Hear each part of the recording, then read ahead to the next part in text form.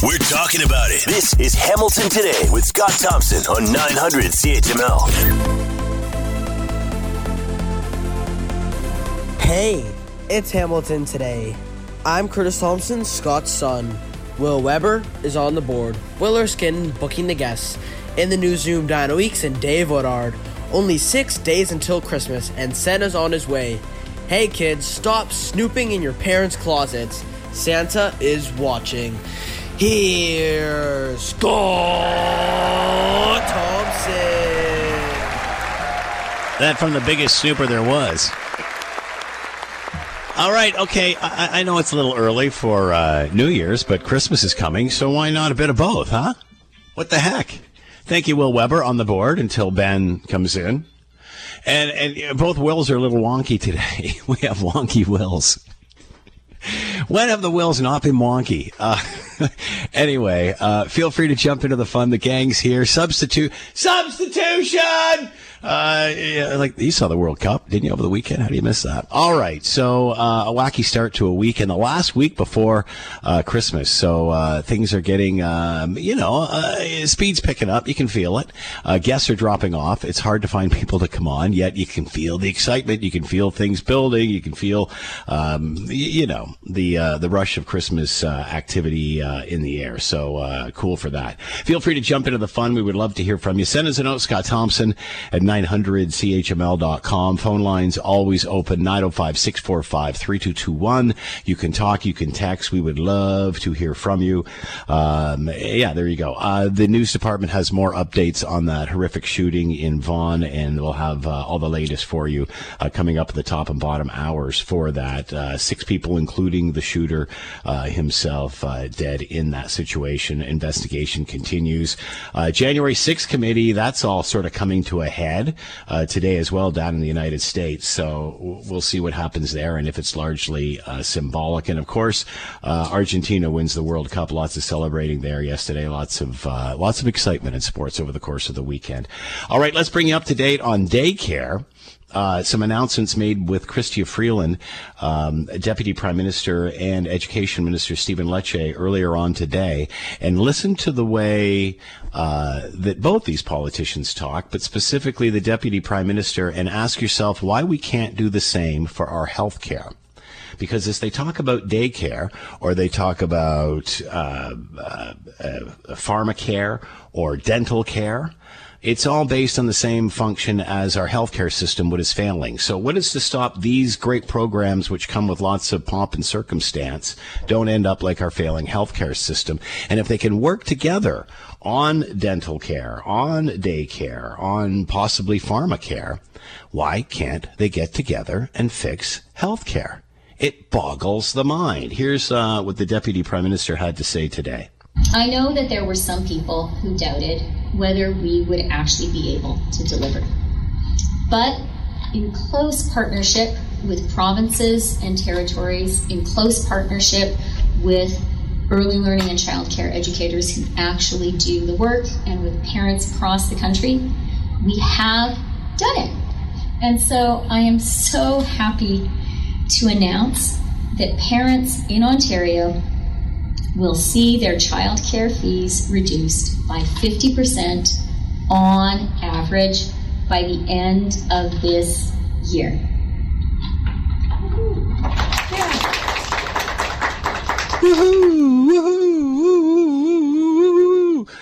So there you have it. The feds, the provinces, the territories, those who actually do the work, work together and created a daycare system, a daycare setup.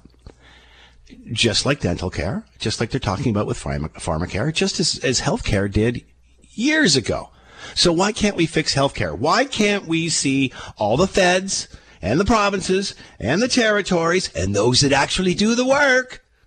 Why don't they come together on healthcare, led by the Prime Minister, just like the Deputy Prime Minister is taking credit for this? Why is that not happening with healthcare? like it is dental care, which is a flawed system. We all want dental care for the kids, but this is worse than emergency payouts for a global pandemic. The same thing with proposed pharmacare and now daycare. All provincial jurisdictions, just like the Canadian healthcare system. All provincial jurisdictions, yet there's the Deputy Prime Minister front and center, whether it's dental care, whether it's daycare, boom, boom, boom. Look what we're doing when we work together. Why can't you do this with our healthcare system? Why can't you, Deputy Premier, Prime Minister, get together and do the same thing on healthcare? Because it's not new. It doesn't come with pomp and circumstance like this announcement did. But we're basically building these systems on the same thing as our failing healthcare system. So we're repeating the same mistakes. So who says in however many years our daycare program isn't full of holes like our healthcare system is, because it's based on the same sort of principle. So again, the feds never want to get involved in provincial territory unless it's dental care, daycare, or perhaps pharmacare, because it's a new thing. It gets them an announcement, gets them a little press like they got today. But fixing healthcare doesn't do anything. So I'm confused as to why the feds, the provinces, the territories, and those who actually do the work can't get together on healthcare like they've resolved daycare. Woohoo! Like they've resolved dental care. Woohoo! Woohoo! It's all good now. Really? Really? Why can't we do the same with healthcare? It's provincial too, but so are all these other things. Yet we can't make changes to healthcare because it's under the Canadian Health Act, Canada Health Act, which is, of course, federal. So it's time for the Prime Minister to stop goofing around and come to the table and maybe get some media attention on fixing healthcare, like he is with dental care or daycare or what have you. But we don't see that, and I'm really confused as to why, and I hope we get to the bottom of this sooner than later. All right, still to come, Olivia Mackay is going to be joining us, president of the Children's Fund. We're in the last throes of it for the CHML Christmas Tree of Hope campaign. Love for you to help us help the kids. Also, a cool recent article by Alan Cross, host of the Ongoing History of New Music, and you can find it on the Global News website, and talking about in this, the recent. Most recent situation, Christy McVie, Fleetwood Mac, passing away. How long can you keep continuing on with the band, with members of the band passing away? Rolling Stone's going through the same thing right now with the loss of Charlie Watts. At what point does it not become the band anymore? We talk about that with Alan Cross. Let's talk about the CHML Children's Fund, the CHML Christmas Tree of Hope campaign. Obviously kicked off with the Tree of Hope way back at the beginning of the month, and will come to a head later on this week with obviously Christmas and such. But there is still time for you to help us help the kids. All the details at 900CHML.com on how you can do that. But let's bring in Olivia Mackay, president of the CHML Children's Fund, and is with us now to give us a little shove into the last week. Olivia, how are you today? Hope all is well. Oh, it's going great, Scott. How are you? Good. So what's the last week like for you? How is this going to wrap up? How is it progressing for you? Well, remember when we used to talk about how the lobby is so full? Well, yeah. We are exploding. It is amazing to see. I was just telling Kim in promotions, I was like, Kim, start putting it on the bridge upstairs. Yeah. There is no room in the lobby. So we've got, the charities coming in this week all the way up to Thursday, coming in tomorrow. I think we've got like 6 of them. So a good push out for those toys. Toys are still coming in, went to all the fire halls. Thanks to everyone who dropped off their toys. I was out and about too today at Dean Cartage and Flamborough Hills Golf Club, picking up toys from their toy drives that they did for Operation Santa Claus. And then, you can still donate in cash online at the station or through text. We accept donations all year round, but our big push is now, as a lot of our donations do go out in December and then start going out again in January.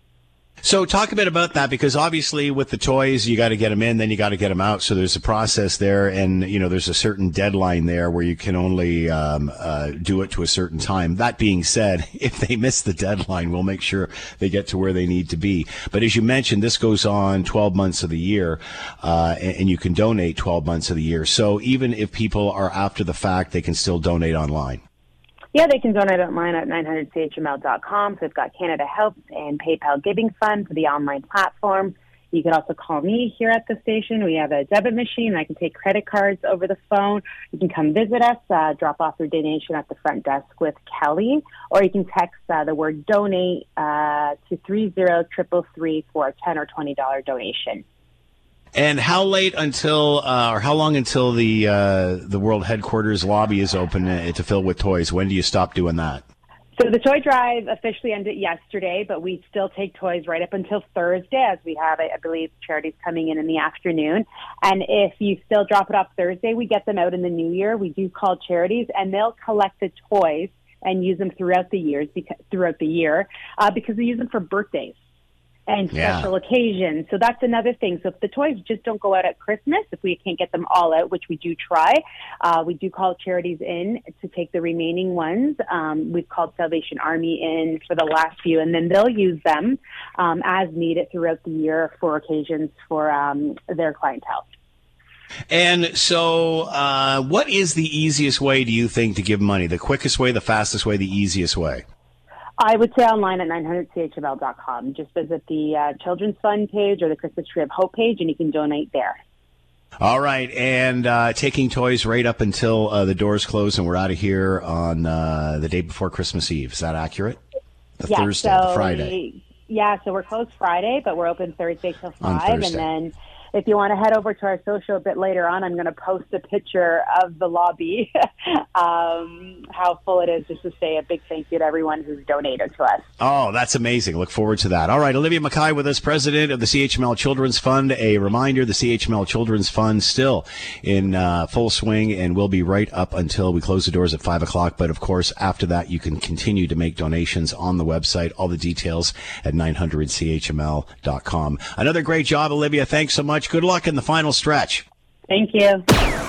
You're listening to the Hamilton Today podcast from 900 CHML. Great piece by Alan Cross, host of the Ongoing History of New Music on the Global site today. And, how many times have you had this conversation with friends over the years and such? And the article is, as band members die, how long can a group continue before it's not the same group anymore? And tells of a hilarious story of seeing the ink spots as a kid. And I don't think there was any ink spots in the band whatsoever. We all have some sort of story like that if you chase the oldies. Alan Cross with us, host of the Ongoing History of New Music right now. Alan, thanks for the time. I hope you're well. I'm doing okay, yes. This is funny that you should say this, because I remember, I was a kid in the 80s and stuff, and I used to love 50s R&B, and I remember being on a cruise early on when I was married with my wife, and the Platters were there, and oh my God, this is going to be amazing.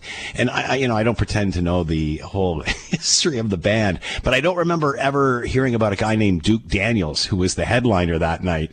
And when I went to ask him, hey, I don't remember, he kind of looked very jittery and said that he toured with the band for a couple of weeks when someone was sick on a Canadian tour. So this sort of thing seems to go on a lot. It does. The Platters is another great example, because how many people have been in and out of the Platters, and how many versions of the Platters exist that have no platters in them? Exactly. It's why a lot of bands are very, very particular about trademarking and copyrighting their names, and is getting appropriate ownership of their names. A good example would be the Guess Who. Randy Bachman and Burton Cummings cannot use the name the Guess Who because Gary Peterson, the drummer, owns the name and he won't give it to them.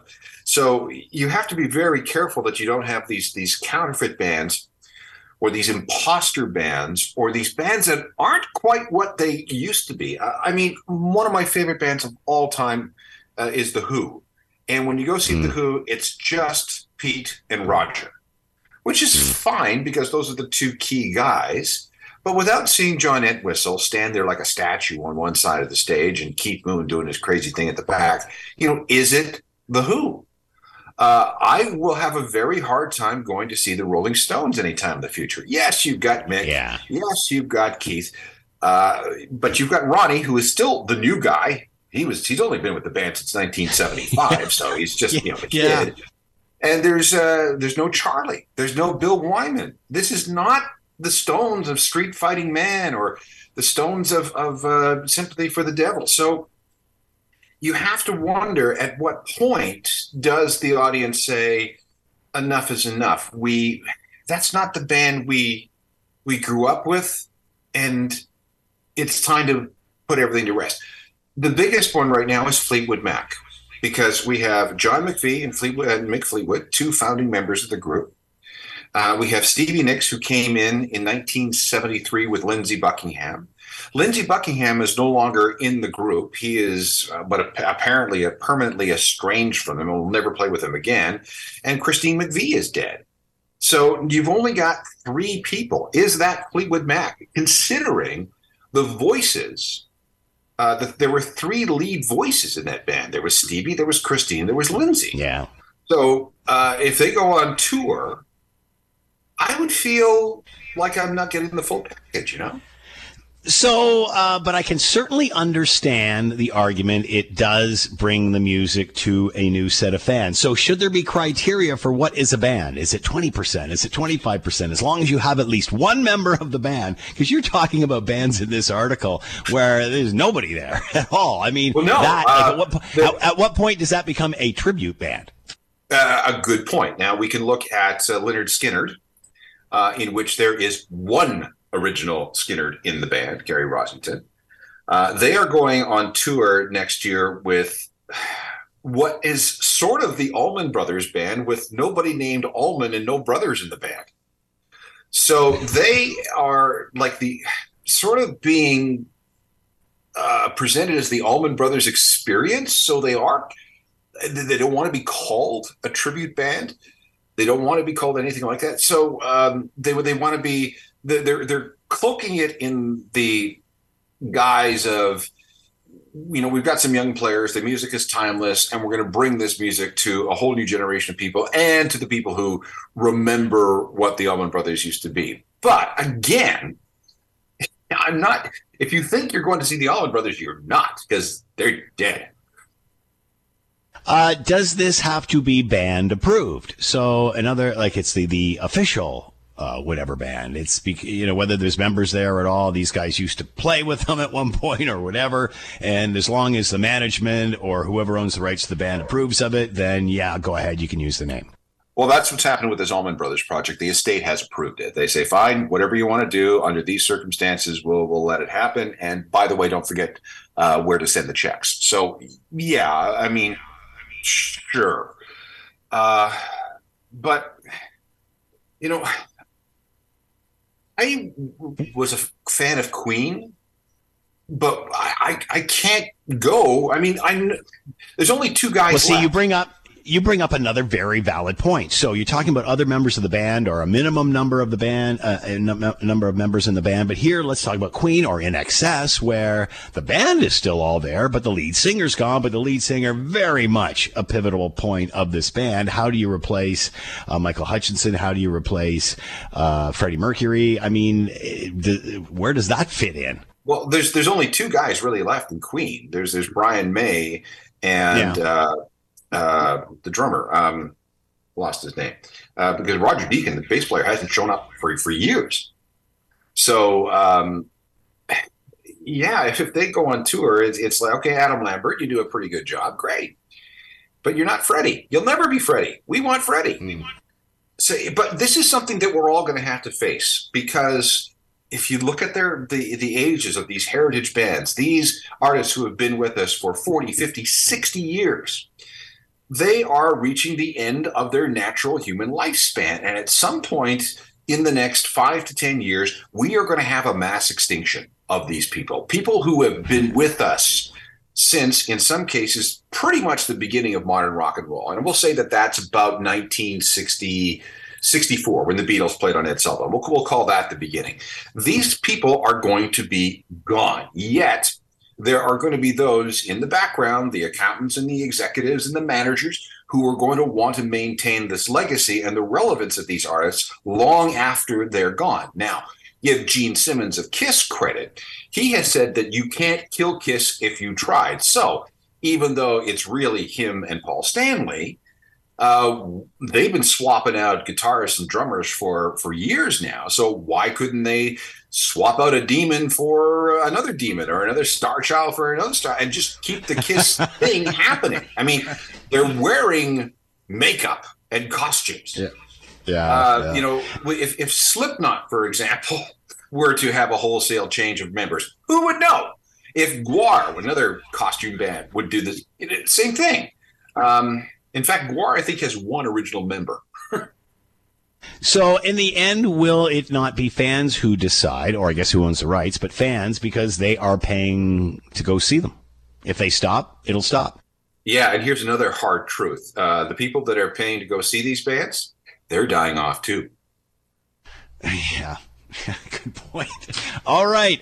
You can find more on the Global News website. Alan Cross, host of the ongoing history of new music. As band members die, how long can a group go on before it continues not to be the same group? Alan, as always, thanks for the time. Great discussion. Be well. Glad to bring some sunshine to your day.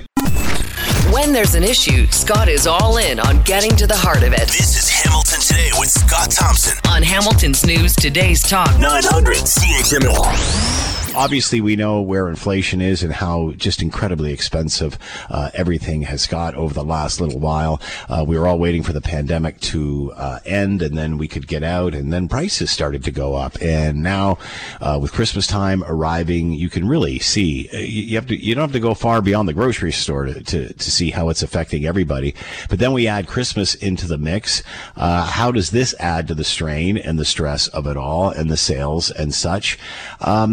But an interesting article in the Globe and Mail about giving secondhand Christmas gifts. It was once a faux pas. Now it seems like the secondhand approach may be the way to go. Is this an alternative? Is this about regifting gifts that you've had before, or seriously going to secondhand type of stores or even services, whether it's eBay or whatever, where people are just selling stuff? Let's bring in Bruce Winder, retail analyst and author, Retail Before, During, and After COVID-19, and is with us now. Bruce, thanks for the time. I hope you're well. Yeah, I'm doing well. Thanks for having me on. So obviously we know, Bruce, inflation affecting everybody. It seems at Christmas we even, we're willing to let the guard down and just go in head first, even if we cut back a bit and hope for the best in January. But are you seeing trends or anything that's suggesting that people are looking for other used items, whether it's online or secondhand stores, to help ease the pain? Yeah, actually, I am this year. This year's different. This year is not like normal years where everyone sort of bites the bullet and overspends at the holiday. This year, people are really looking at their spending. And for all the reasons you mentioned, the inflation, the interest rates, you name it, it's a pretty tough environment right now. So people are looking at making their own gifts. And definitely people are looking at buying pre-loved gifts, used gifts. And it can add a bit of a personal touch if you do it right, if you get something sort of unexpected for people. You bring up a valid point, too, about people who are crafty or creative making something for somebody. Yeah, exactly. I mean, I've heard of everything from people making their own gift baskets. You can save a lot of money doing that, or just making something a craft or something. It's kind of more personal, than going to a store and buying something, right? So, you can write a little note with it, and actually, this year it's really about sort of the thought that counts versus, being jacked up on commercialism, consumerism the whole time. Different from last year, you said, and obviously economic issues like inflation. Also in a different time last year where we were kind of, still cooped up, still locked down per se, people looking for some sort of relief. I mean, even I remember people putting up their decorations earlier than usual. Has that sort of faded away? I think it has, because, you're right. This time last year, people were kind of we still had Omicron we were dealing with. Canadian savings rate was high. People still had a lot of money in the bank from the pandemic, and they were doing anything just to get out there. Inventory was short. So if you see something, buy it, even if it's at full price. We've turned the corner now. People are like, nope, sorry, you know what? I don't have as much savings. I've got lots of debt right now. I don't know if I'm going to lose my job next year. So I'm playing by a different set of rules this year. I think that's what people are looking at. Are you seeing an increase in secondhand type stores, or is this something that people do privately online where, hey, I've got this, old toy, the kid used it once, that was it. Does anybody else want it? Where are you seeing this most? Is it making its way to retail, or is it more something people are doing online with themselves? No, it's across the board. There's a lot of thrift stores out there. And there's a lot of marketplaces, like you said, online. You got, eBay, Facebook Marketplace, and even garage sales and little, nook and cranny type sales you can see out at the malls and things like that. So people are looking everywhere just to see if they can find something that's unexpected, unique, maybe something really cool. You can find some really cool stuff out there, and sort of just rethinking and reimagining how they do gift giving this year. Is this sort of the attention that Shop Local got in the last couple of years? Is this taking Shop Local even to another level? Yeah, I think that's a good point. I mean, you're right. It was all about Shop Local during the pandemic. And I kind of feel bad because the local merchants are still in a lot of trouble. I mean, it's going to be really tough on them because people are buying less. And you know what? They have a lot of debt and they have a bad balance sheet. So it's going to be tough on locals. But, ideally, if you found a local sort of thrift person, that would be great. But yeah, it's going to take a hit on them. And you're right. This is sort of the theme this year, I think. For the last couple of years, it was buy local. Now it's more like, hey, how can I save money? Other things I've heard people giving essential items, especially to family members. So if I was going to buy it for you anyways as an essential item, guess what? It's under the tree now. So we all know that this is when retailers get the biggest bang, when they make their most money, when they hit the black and such. And January, February, obviously things really fall off. What is January and February going to be like for retailers? It's going to be ugly. It's going to be super ugly. There's a lot of small stores who aren't going to make it because they've got that debt. They don't have government supports. People aren't buying as much. You're going to see a lot of bankruptcies, unfortunately, in January, February. Some won't be reported. They're just going to close their doors and not fill out the paperwork, even some medium-sized chains. So it's going to be really tough. Hey, if you're in the fitness business, maybe a little better. There's certain categories that do well in January, like storage and things. But overall, retail's going to be tough for a little while. Bruce Winder with us, retail analyst and author, and buying secondhand in this year's Christmas shopping season. Bruce, as always, thanks for the time. Be well. Yeah, you too. Take care. All right. The latest charges from Russia to Canada. Ottawa is leading the social media effort to demoralize Russian soldiers. So says Moscow. Does that matter? And Putin's plans after the holiday as we head into a very cold winter. Let's bring in Dr. Jack Cunningham, PhD program coordinator at the Bill Graham Center for Contemporary International History, Trinity College Monk School, University of Toronto, and is with us now. Jack, thank you for the time. I hope you're well. I am well, Scott. Hope you are too. So give us a little bit of an update on where Russia is now. Obviously, losing ground in the last little while. Ukraine continues to hold its own with the help of the allies. Many have said Putin sort of retreating and then going to plan something bigger in the wintertime. What are you expecting in the post-holiday period here? I am expecting some renewal and some intensification of hostilities.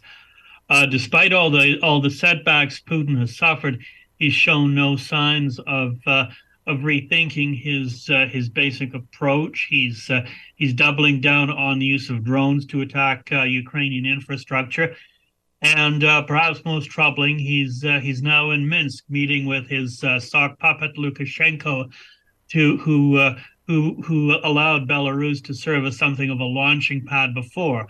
I wouldn't be surprised if that happens again, if we see more Russian forces moving from Belarus into Ukraine. But I don't see any signs that Putin has learned his lesson, despite the failure, the quite striking failure to achieve any of his strategic objectives. What is this meeting all about in Belarus? Is that signaling that, in fact, there will be some sort of aggression in the few weeks to come? I think it is. At the very least, it's designed to rattle the Ukrainians and get them get them apprehensive that there's going to be renewed aggression. And as I said earlier, I do expect that to actually materialize. It's a bit of an irony that Putin should be singling out Canada for attack just when we really seem to be doubling down on sanctions. The effort that Minister Joly announced today to go after the North American holdings of Roman Abramovich, another one of Putin's oligarch friends, is interesting. I don't know if there's any connection between that and his attack on us for using social media. I'd like to think so. It's the romantic in me. With this chatter about social media and I guess on how we're revealing them in some form, is Canada doing anything more or different than anyone else is? Not fundamentally, no. But we do seem to have got under his skin. We're a relatively modest player in this conflict, and what we're supplying to Ukraine is helpful, but it's unlikely to prove determinative to the actual outcome of the conflict. But somehow we've managed to irritate Putin. And for some reason, he is not holding his year-end address to the citizenry. Why is that? Does that have anything to do with what's happening in Ukraine?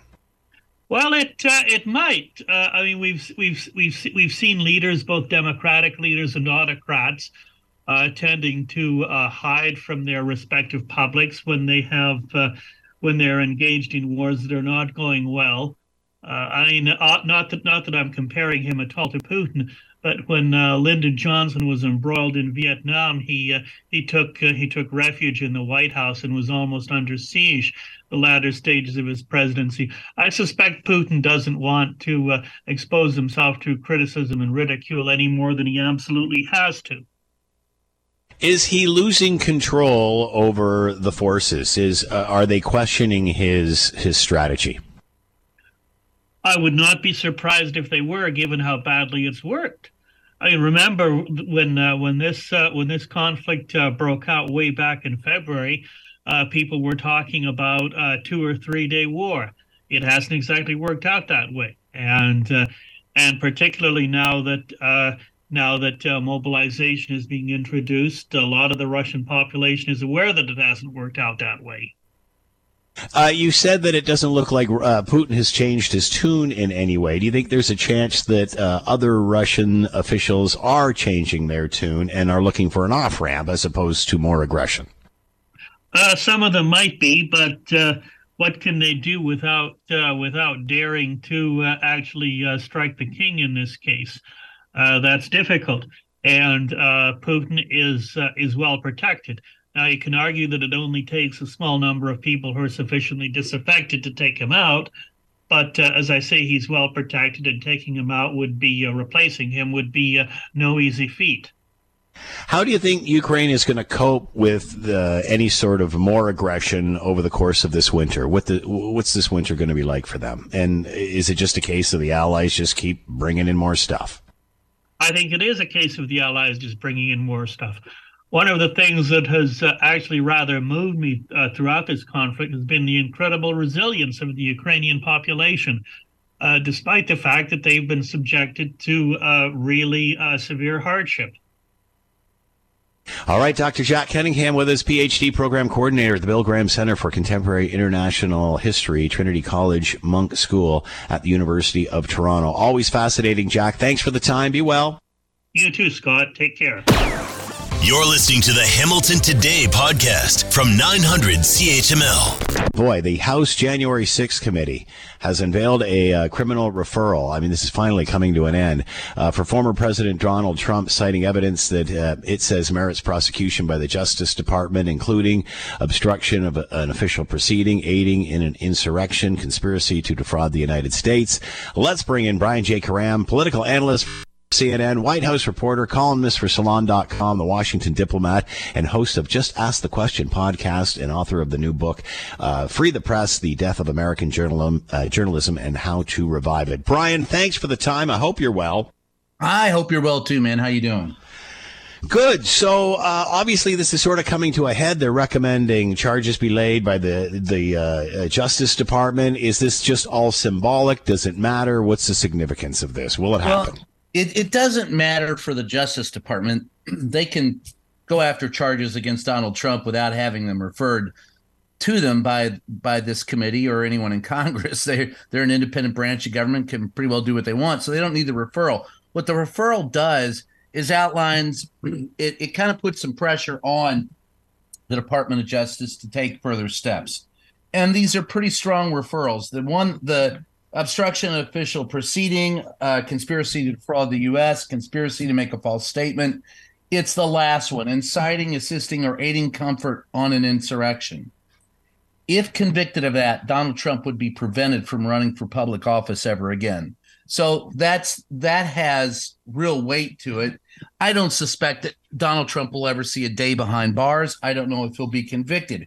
But spelling this out into 4 specific crimes that he committed on that day, and as seen by this committee, it sends a very powerful message. Their goal was to make sure that it never happens again.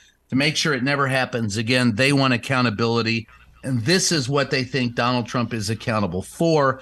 So for all of that, it also kind of, it crystallizes and distills everything for people who only pay, a little bit of attention or no attention to it. And those who want to know, all right, what happened? Well, now you got 4 things. This is what he did on the day of the insurrection. This is what we're accusing him of doing. And so it is important symbolically. It's important for the Justice Department to go forward, although they don't need it. And it's important for Congress, and specifically tying it up before the end of the year when the Republicans take over, and will try to, unravel everything when they take over the House in January. You said the Department of Justice doesn't need this. They can move forward either way. Will they? And if they do, when would this all come to a head? When would they decide to move forward?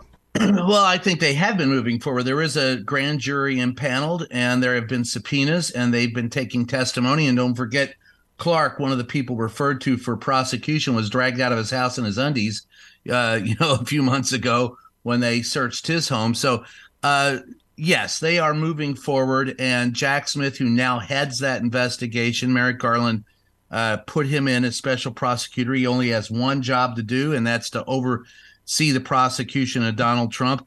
I've often thought that it would be ironic if on January 6th of 2024, which is a Friday, and the DOJ loves to drop these indictments on a Friday, I think it would be interesting to see if, in fact, January 6th of 2024, there is an indictment brought to Donald Trump. But as it is, this is one heck of a Christmas present for Donald Trump, if nothing else.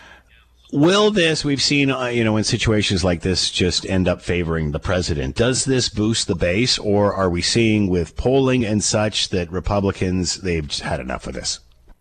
Well, I think Republicans don't have anybody to lead them. Donald Trump is their de facto leader. It's not going to be Ron DeSantis. They don't like Liz Cheney, although she's probably one of the more politically attractive candidates for them because she could reach across the aisle, but she would never get past a primary. At the end of the day, all I can say is that this is probably the last thing you'll hear from Congress about Donald Trump. And Donald Trump, look, what can I tell you, man? He's out there hawking NFTs. He's grifting people. He wants to be on his own trading card. So let me ask you about that, Brian. Let me ask you about that, because there was this big tease that there's going to be this big announcement, and many thought it had something to do with the election campaign, and instead he was launching his own trading cards. Again, at what point do they just say, I'm tired of getting sucked in by this guy? Well, I think they are. To your point, I think, at this point, when you're selling NFTs, man, you're as a political candidate, and look, let's be honest about what that was too. That is a tax dodge. You could buy up to $9,900 worth of these things. $10,000 is a cutoff to be, reviewed by the IRS. So he's, probably laundering money that he's going to use in his defense when he gets indicted. And that's what this is. Who knows who bought him or why, but Donald Trump is a grifter, is a con man. And yeah, the GOP is done with him, but like I said, they got nobody to turn to yet. What about there was polling last week or a week or so ago that said people like DeSantis were polling better than Donald Trump and a couple of other prominent Republicans, no? I'm sure they are probably they probably are polling better among Republicans, but the Republicans only have Ron DeSantis is Donald Trump who's smarter and more surly. He doesn't have the cross party appeal, and the rest of the Republican Party is knee deep or hip deep or shoulder deep or neck deep in the insurrection. None of them will have Pompeo, all of them. Mark Meadows, they're all, when Jamie Raskin said, Donald Trump and others, that's a motley crew, and there are people that are changing their depends right now because they know that the DOJ will probably come after them. So they don't have, like I said, they have an appeal inside the GOP, but the GOP doesn't have enough appeal to win a presidency just with those voters who vote for the GOP. They have the only one that could do that right now is Liz Cheney, and she couldn't win. She could probably win a general election. She couldn't get out of a GOP primary.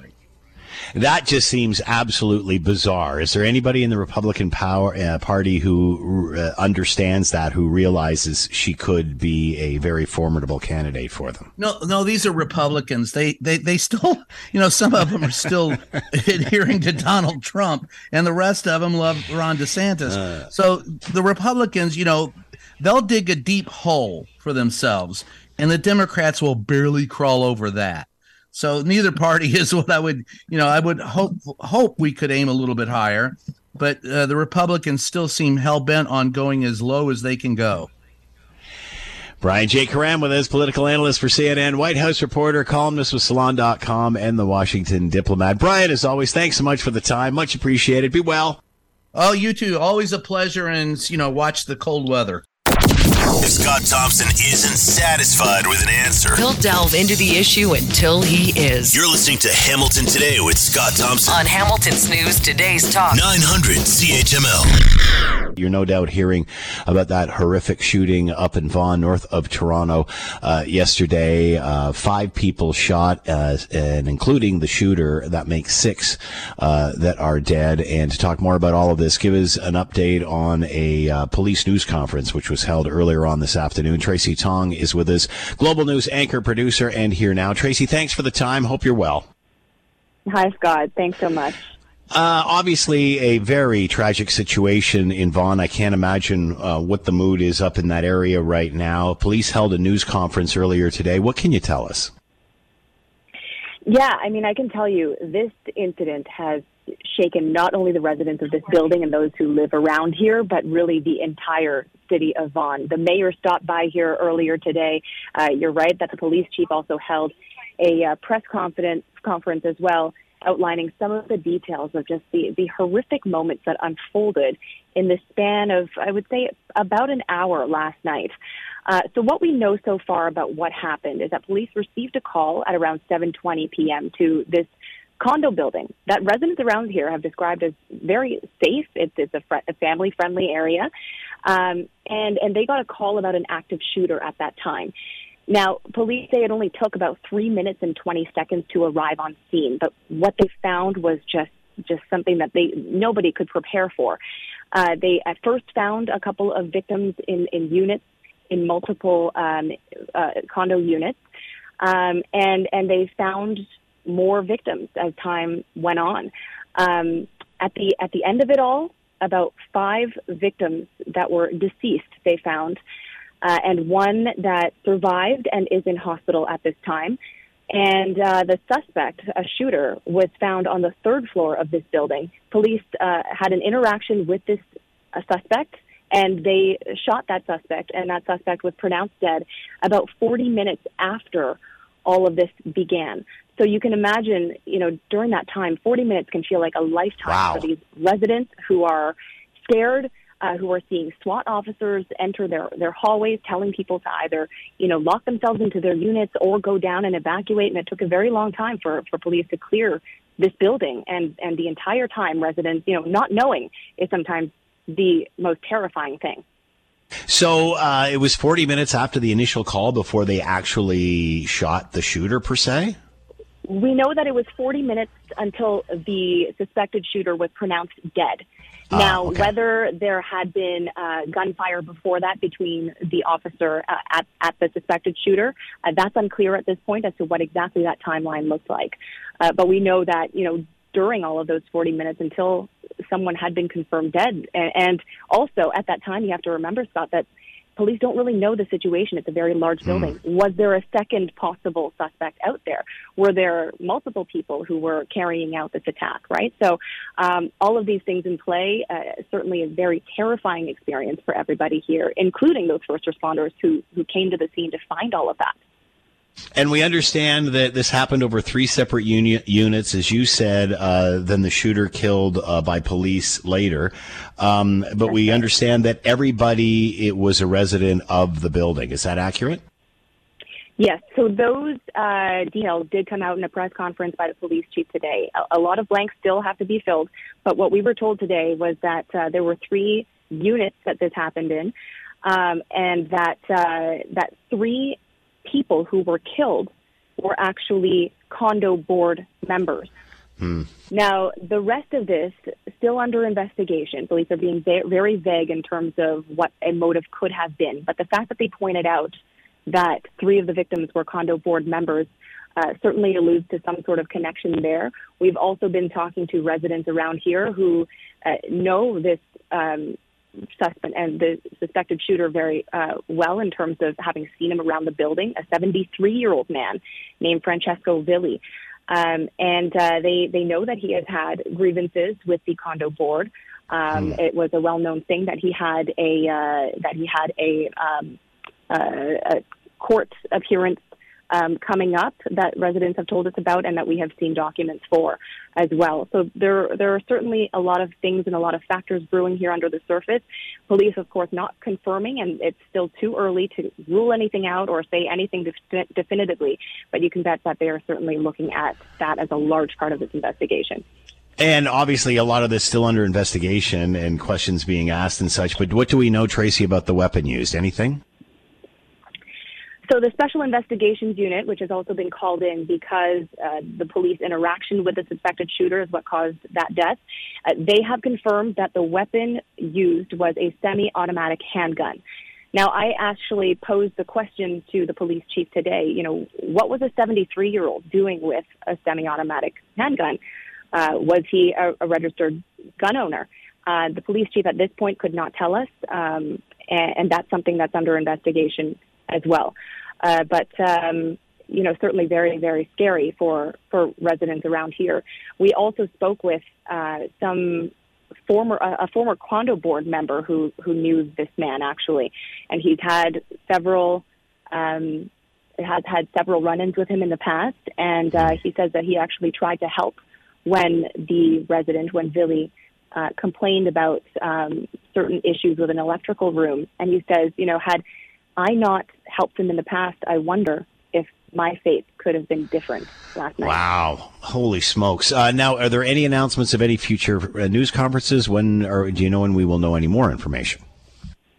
So at this point, the victims have not yet been publicly identified, and the coroner's investigation is ongoing, and that's the reason for that. So we know that there will be an update from the coroner's office and from police when they are able to positively identify, and of course after next of kin has been notified for all of those victims. But I can tell you the outpouring of support, of grief from the community is just immense here. People are crying and they're very heartbroken about what has happened. It is an unimaginable incident, and now 5 victims are killed and 1 recovering in hospital, but that is something that is going to stay with that victim, that surviving victim, for the rest of her life. Tracy Tong with us, Global News anchor and producer up in Vaughan, talking about that horrific shooting that has taken place. Tracy, thanks so much for the time. Much appreciated. Thanks for having me, Scott. You're listening to the Hamilton Today podcast from 900 CHML. There's been lots of chatter about the Bank of Canada Governor Tiff Macklem and whether he has had a handle on what is going on with inflation and raising interest rates. Many saying that didn't do it soon enough, and then when did, hitting us with increase after increase after increase to where we are today. Interesting headline in the Globe and Mail today that says Bank of Canada missed the mark on rising inflation, Tiff Macklem says, but turnaround is near. So now admitting, I guess, that there is an issue. Let's bring in Eric Kam, professor of economics with the Toronto Metropolitan University, and is with us now. Eric, thanks for the time. I hope you're well. Always a pleasure, and happy Hanukkah. Back at you. Many have talked about blaming the Bank of Canada governor. Others have stuck up for him, saying this just erodes the trust in these public institutions. But now he's saying that he has some explaining to do, or they do, the Bank of Canada. What does this say to you? Is this a change of tone? It tells me that as much as we advertise and we get a signal that the Bank of Canada and the government are separated and are not one and the same, that maybe they're a little bit more closely linked than they would have at first advertised. Because I think what Dr. Macklem should apologize for is not the way that they've approached inflation fighting, but you have to go back, like any disease, to the cause of it. And it was the amount of pure dollars that were printed during the pandemic. Everybody knows that was an overreach. It is that, nothing else, that has put us where we are today. So I don't blame the Bank of Canada. What does the Bank of Canada do, Scott? It has two things in its holster. It can change the money supply, or it can change the interest rate. But that's it. There's no magic fluid that exists that they can pour onto a problem and make it go away. So what they're dealing with now is that the government told them, asked them, persuaded them to make sure that our economy had a certain level of liquidity during the pandemic. And they did that. They did it ridiculously, but they did it.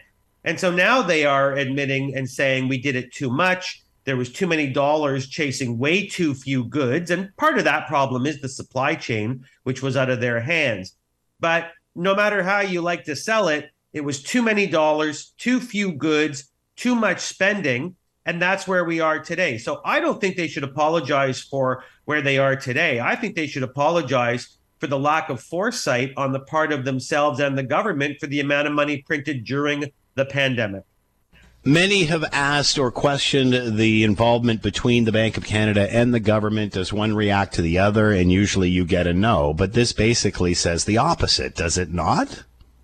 Well, yes. I mean, this really comes down to a he said, she said, or whatever we're allowed to call it today. I mean, this is the problem. We tell our students, and if you watch the news, you'll often hear the two arms say, the government over here, even the finance minister over here and the bank over here, saying, well, we're at arm's length. We don't really talk much. We're just kind of on that feeling each other out stage. But we know that that's ludicrous, because the Bank of Canada didn't wake up and say, let's print all this money. 80% of the dollars in circulation today, Scott, 80%, don't fall off your stool, was printed during the pandemic. That wasn't the Bank of Canada, Scott. That wasn't Tiff Macklem waking up in the morning and saying, let's see how fast we can print out dollar bills. That was the government saying we're in a pandemic. We want people to stay home. So here you go, Bank of Canada, get it done. They did. Now the government's coming out and saying, okay, Bank of Canada, inflation's at about 8%. Really, it's about 6.9, but, it's the holidays. It's about 8%. Cure it. And the Bank of Canada is saying, well, we can cure it, but we can't do it overnight. And people are saying, well, why not? Mr. Poilievre is saying, well, why not? And your job should be on the line. And it's not that I hate Mr. Poilievre. He's bringing up issues that nobody else is bringing up. But if he would sit down for a second and think, you can't take a problem in the billions and trillions of dollars and solve it overnight. That's not fair to do to the bank. Oh, so is this the federal government's fault for putting pressure on the Bank of Canada to do this? I think it's the federal government's fault for the amount of money, the amount of liquidity, and the amount of inefficiency we saw during the pandemic. So is the Bank of Canada falling on the sword for the feds? yes, the Bank of Canada is falling on the sword because the Bank of Canada, again, this isn't Hogwarts. The Bank of Canada can't do magic. My son will appreciate that. He's 8, by the way. But the Bank of Canada can only do a couple of things, and they've been asked to bring down the rate of inflation. And so they're going about it in the only way that a bank can bring down inflation. But again, they're being asked to bring down a problem in the 7, 8, 9 digits of dollars. You can't do that in an hour. We're not a physics laboratory, Scott. You can't pull a lever and watch the values go up and down. This actually has to work through the national financial system, the international financial system. And we're going to be a year or two into this inflation fighting. And that's just, unfortunately, a reaction of a natural capitalist economy. If you're going to make it go up really fast, well, you got to let it go down, but it's going to go down a lot slower. And while people can say, isn't that a failing of an economy? It's not a failing of an economy. It's just how the economy works. The deputy prime minister and the prime minister will say this is a world problem. Everyone's suffering from inflation. It's no different here. What's your response? Well, that's fine. It's rhetoric, but it's fine. The reality is that some countries are suffering from inflation and some countries aren't. And some countries are suffering more inflation than others. And again, I'm only an economist, but I don't like to play this magician game of look over here, don't look over here. And they find some small country in some small nation off some small island that has a worse inflation problem than us. Don't do that. Don't do it. Just look at Canada, look at where we are, and acknowledge we made some mistakes. We're not the only country that made mistakes, and we're not the only country having problems in solving those mistakes. But don't do the bait and switch thing. We are here right now. We have 7% inflation. Food is going up, sadly, at about 11%. And let's actually, government, let's turn our attention to making people's disposable incomes a little bit better off. And so people have a little bit of money to spend at the holidays and perhaps buy their children presents. And even if that's not possible, let's at least feed our children and keep roofs over our head. That has to be more important than trying to sell people on economic fantasy. Eric Kam with us, professor of economics, Toronto Metropolitan University. Always fun, Eric. Thanks for the time. Be well. Happy, healthy New Year, Scott. Lots of chatter about, remember we promised during the global pandemic that we'd fix our ailing healthcare system that everybody was so busy bragging about. They thought it was perfect. They didn't think there was any holes in it until, of course, the healthcare staff started saying, we're on our knees. We need some help here. And there's been lots of chatter about trying to get it together. The provinces are trying to get together with the prime minister. That doesn't seem to be working. Yet today we heard the deputy prime minister, Chrystia Freeland, and Ontario Education Minister Stephen Lecce talked about how they had hammered out, along with the feds, the provinces, and those who do all the work, a plan for daycare. And then we had a plan for dental care just before that, and they're talking about a pharmacare plan. All of these are provincial jurisdictions, and we seem to be able to hammer out an agreement for a big announcement with lots of pomp and circumstance, but we cannot meet for health care. What is the deal? Randall Denley recently wrote in the National Post a quick fix for all of this, and it's simply making people put a little money into the kitty. It's not as weird as you might think, and the article is a quick fix for ailing Medicare. Introduce patients copay like every other developed Western nation. Randall Denley is with us now, author and also columnist for the Ottawa Citizen and National Post. Randall, thanks for the time. I hope you're well. I am, Scott. Thanks. So we mentioned earlier on about the deputy prime minister and the education minister getting together, bragging about how the feds and the provinces and territories are all working together, and most importantly, the people that do the work, and they've hammered out this agreement. We've done it for dental care, sort of, and talking about pharmacare. These are all provincial jurisdictions, yet we cannot get this sort of cooperation, this sort of meeting when it comes to healthcare. Why not? I think partly because of megabucks. The premiers want $28 billion now, about $10 billion of which will go to Ontario, and then they want a 6% increase every year after that, which is double what the federal government's been giving them. So it's a lot of money, and the federal government says not wrongly on the surface that, well, if we're going to spend that, we'd like to see some kind of reform. We'd like to see, more reporting on results and all that. All good. Although, I think, Scott, my first thought was, gee, that wouldn't be a stalling tactic, would it? Trudeau was saying before the election, after the election, we can talk about this. And during the pandemic as well, after the pandemic, we can talk about this. More money, but, there's always some reason why the check isn't going to be written. But, when you look at Ontario's stance, it's not any more intellectually pleasing. Doug Ford says, we need all kinds of money for health care, long-term care, home care, mental health, addiction, you name it. We need money. We're desperate for money. And then, of course, when the opposition parties say, well, if you need more money, Premier, why don't you spend it? Well, we've already put, billions of dollars into our health budget, $5.6 billion new money this year. So we're putting lots of money in.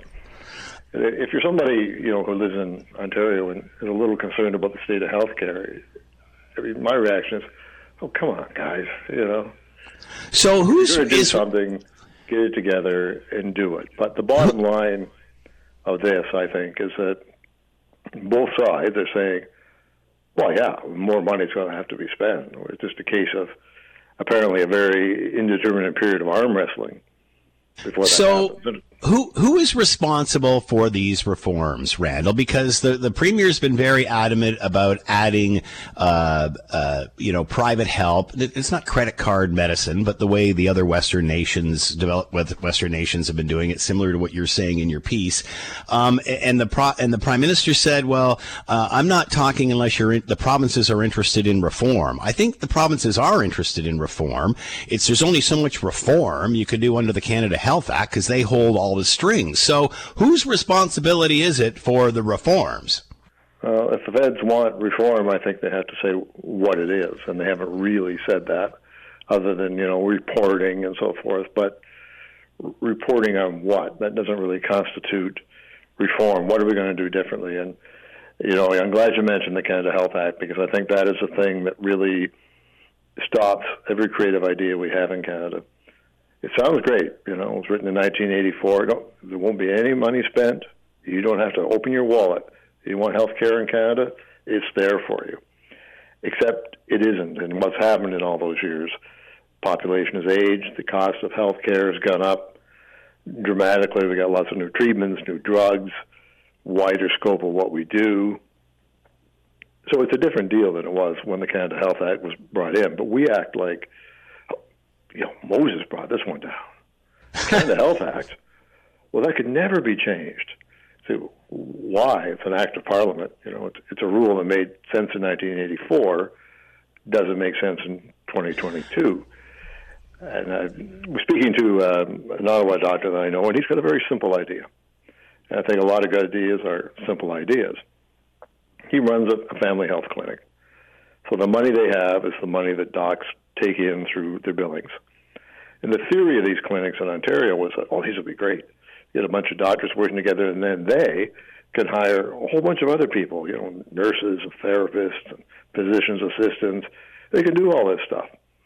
Then these clinics can really provide a variety of services to their patients. But there isn't enough money in it to allow doctors to do all of that. So his idea is pretty straightforward. Look, if every time you went to the doctor, you paid a $10 fee, you can call it a medical facility fee, whatever you want. Parking. Parking's free at his place, but for the right to see the doctor and to be a patient, get service, you pay $10, which is not going to be an issue for most people. So just at that one clinic alone, that would give them enough money to hire extra nurse practitioner, a physician's assistant. It would let that clinic see between 20 and 40 additional patients every day. And if we're going to fix something in healthcare, God knows everything needs to be fixed, really, but we're going to start with the base, the foundation. If we don't have a good primary care system, everything else gets strained. And one of the problems primary care has is that people are working and think, we can't do the job we're supposed to do, right? And the government will turn around and say, we want you guys to work harder. And they say, we're already working as hard as we can. We need more people. But there's no money. Now, the government could provide the same money itself quite easily, but the thing I like about it, Scott, from a patient's point of view is If you're a patient of that clinic, you're putting your money into the clinic, they're accountable to you, and you have better access to care. Cuts out the feds, cuts out the province, the middlemen are all cut out. This is money that's going 100% to improve your own health care. So is this reform, Randall? Is it possible under the Canada Health Care Act? Well, sadly not, because we can't. Pay so how can we make would break the back of the system? So how can we have any reform if reform goes against everything we think the healthcare system's all about? It's like going in a giant circle. Oh, it is a giant circle, and we've been going in that same circle for years. I've covered this probably for about 30 years, Scott, and we've had the same debate over and over. We look at other countries that have better results than we do. They have a public system and a private system parallel, typically, and they have co-payments. But we don't want to do any of the things they do, and then we wonder, why do we spend so much and get so little? It's really a mystery. But we're better than the States. That's the key thing, better than the States, and we are. But that's not who you want to compare yourself to in this context. We want to compare ourselves to other countries that are more similar to us, like any European country. I think if the Prime Minister wants to do one thing, and it wouldn't cost them 10 cents, to say, okay, I'm kind of open to this co-payment idea. We could have a little flexibility in the Canada Health Act. And as we've seen in a much more important document, the Constitution, if a province or two provinces, they have the Constitution. That's all well and good, but we just decided we're going to do something different. And then the ball's in the federal government's court and say, okay, well, they haven't done too much about any of that. And I have a feeling that when it comes to the Canada Health Act, if the Ontario government said, look, here's a plan we've got that's really going to boost primary care, and it's going to cost you $10 every time you go to the doctor, which for most people is not very often, you'd want a limitation on income there. If you're a low-income person, you wouldn't have to pay. But many people can afford this, and at least you'd get something. I just love the government to say, okay, we're doing that. Just some sort of reform. That's a reform. If you want to try to stop this reform, well, that's up to you. Randall Denley is with us. It's going to benefit patients. Randall Denley is with us, columnist for the Ottawa Citizen and National Post, looking for reform in the healthcare system where reform is not allowed. Randall, thanks for the time. Be well. Okay. You're listening to the Hamilton Today podcast from 900 CHML. Scott Radley with us, host of the Scott Radley Show. Coming up after the 6 o'clock news, you can also read him in your Hamilton Spectator. Scott, I thoroughly enjoyed the fun we had on Friday doing the big roundtable thing, and kudos to you for putting that together. You know what? It's a fun thing to let people hear every day, but asking all the questions actually just participate as participants. It's more difficult, I think, to answer the questions and ask them. Sometimes it is, although you know what, you guys did really good. I mean, you did really well. Let's be grammatically correct. You did really well, and you know, some of the stuff too is we tried to pull away. If people didn't hear it, they can go to 900chml.com and go to shows and go to my show and then go back to Friday, find the podcast. But it's also about trying to find some things that are not just the everyday news of every single day, which is, it was fun. It was a good time. It's funny. I was talking with Alan Cross earlier today, speaking of those types of issues, and you might want to go with this. He's got a great article on the Global News site. At what point when you lose members of a band do you stop calling them the band? Interesting. I just watched a part of a YouTube. I don't even know if it was, I guess it's a documentary. It was a thing on AC/DC. How I got onto this, I have no idea. And at one point, looked like they were going to be down to Angus Young. And again, right. Angus Young is, he is the original guy, like really the original star. So I guess you can get away with it. But still, I mean, it's like The Who is down to Townsend and Daltrey. It's not really The Who. And the Eagles, I mean, I saw the Eagles a few years ago, and there were 3 of the 5. And it's like, well, at least it's a quorum. It's an eagle. Well, it's not just one eagle, but it's not a flock of eagles. It's a pair of eagles. It's some eaglets, and then 2 eaglets. So it's a great question. I don't know when you can cease doing it. I would guess that if you have fewer than half, it no longer counts. Or what happens when you're a band like Queen when you just lose the lead singer? And, I guess it's down to that less than that now. But, Journey did like the same. Key, yeah, there you go. Journey did the same. And now the thing with Journey was it became like an incredible story how they found this guy in the Philippines who sang stuff at karaoke. I mean, that made it really interesting. But for just an average band to go out and get someone like, okay, Van Halen, when David Lee Roth left, was it the same? No, they made it work, and I guess it was still Van Halen. But I don't know. It's a great question, but I'm going with the halfway. If you've got fewer than half, you should no longer be calling yourself an. And if it's just one of you, then you go with, Angus Young and the AC/DCettes or something like that. Yeah. Well, at what point does it become a tribute band? That was the discussion we were having. That too. I didn't get to ask you about the World Cup at all. Your thoughts? Shootout. Hate it. It's the same in any sport. Is it like hockey? Hate it. But you know what? Like we were watching football the other day, and it's OT. Like, what is overtime in football? It's just bizarre. Okay, especially I get why you don't have endless soccer during the tournament. You have to play a game in a few days. Yeah. It would be a huge disadvantage if the game went on for 7 hours. But in a World Cup final, where else do you have to be? So, play until there's a goal. So, play until nobody is standing. No, but okay, so, there's an easy way to do this, and it would still be better. It would still be gimmicky, but it would be better, and that is you play the half hour of extra time, as it was, and if it's still tied, then you go to a golden goal. So, first goal wins. Yeah. That's what I thought, too. And every, say, 10 minutes, you take a player off the field. And eventually, you know what? By the time you get down, it won't be ridiculous because by the time you got down to 9-on-9, let's say, and they start to get tired, something would break down and you would end up with a goal. It would not go on for hours and hours and hours, and it wouldn't be ludicrous like going down to say, we're going to go down to 2-on-2. That would never happen. A guy would die if that happened. But I just the idea, Scott, of playing that great game and then doing a carnival game to decide who wins the World Cup seemed ludicrous. Scott Radley with us, host of the Scott Radley Show. You can read him in your Hamilton Spectator. He's coming up after the 6 o'clock news. As always, Scott, thanks for the time. Be well. Thanks, Scott. Thanks for listening to the Hamilton Today podcast. You can listen to the show live weekday afternoons from 3 to 6 on 900 CHML and online at 900CHML.com. That's it for us. Thanks for listening. As always, we leave it to you, the tax-paying customer, to have the last word. This one comes from Mr. Lowe. It says that horrific gun violence has struck our area yet again. What we're used to seeing on TV, that's coming from across the border. It now seems to be a part of our society. It really is so tragic, and it really is just so senseless.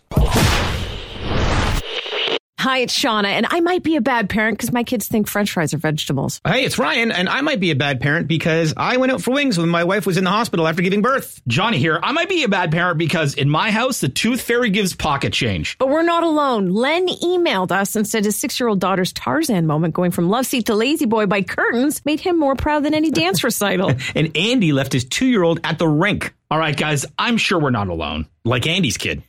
For stories and confessions like this, make sure you check out our podcast. It's called Bad Parents, and it's available wherever you get your podcasts. I left a glove at the rink.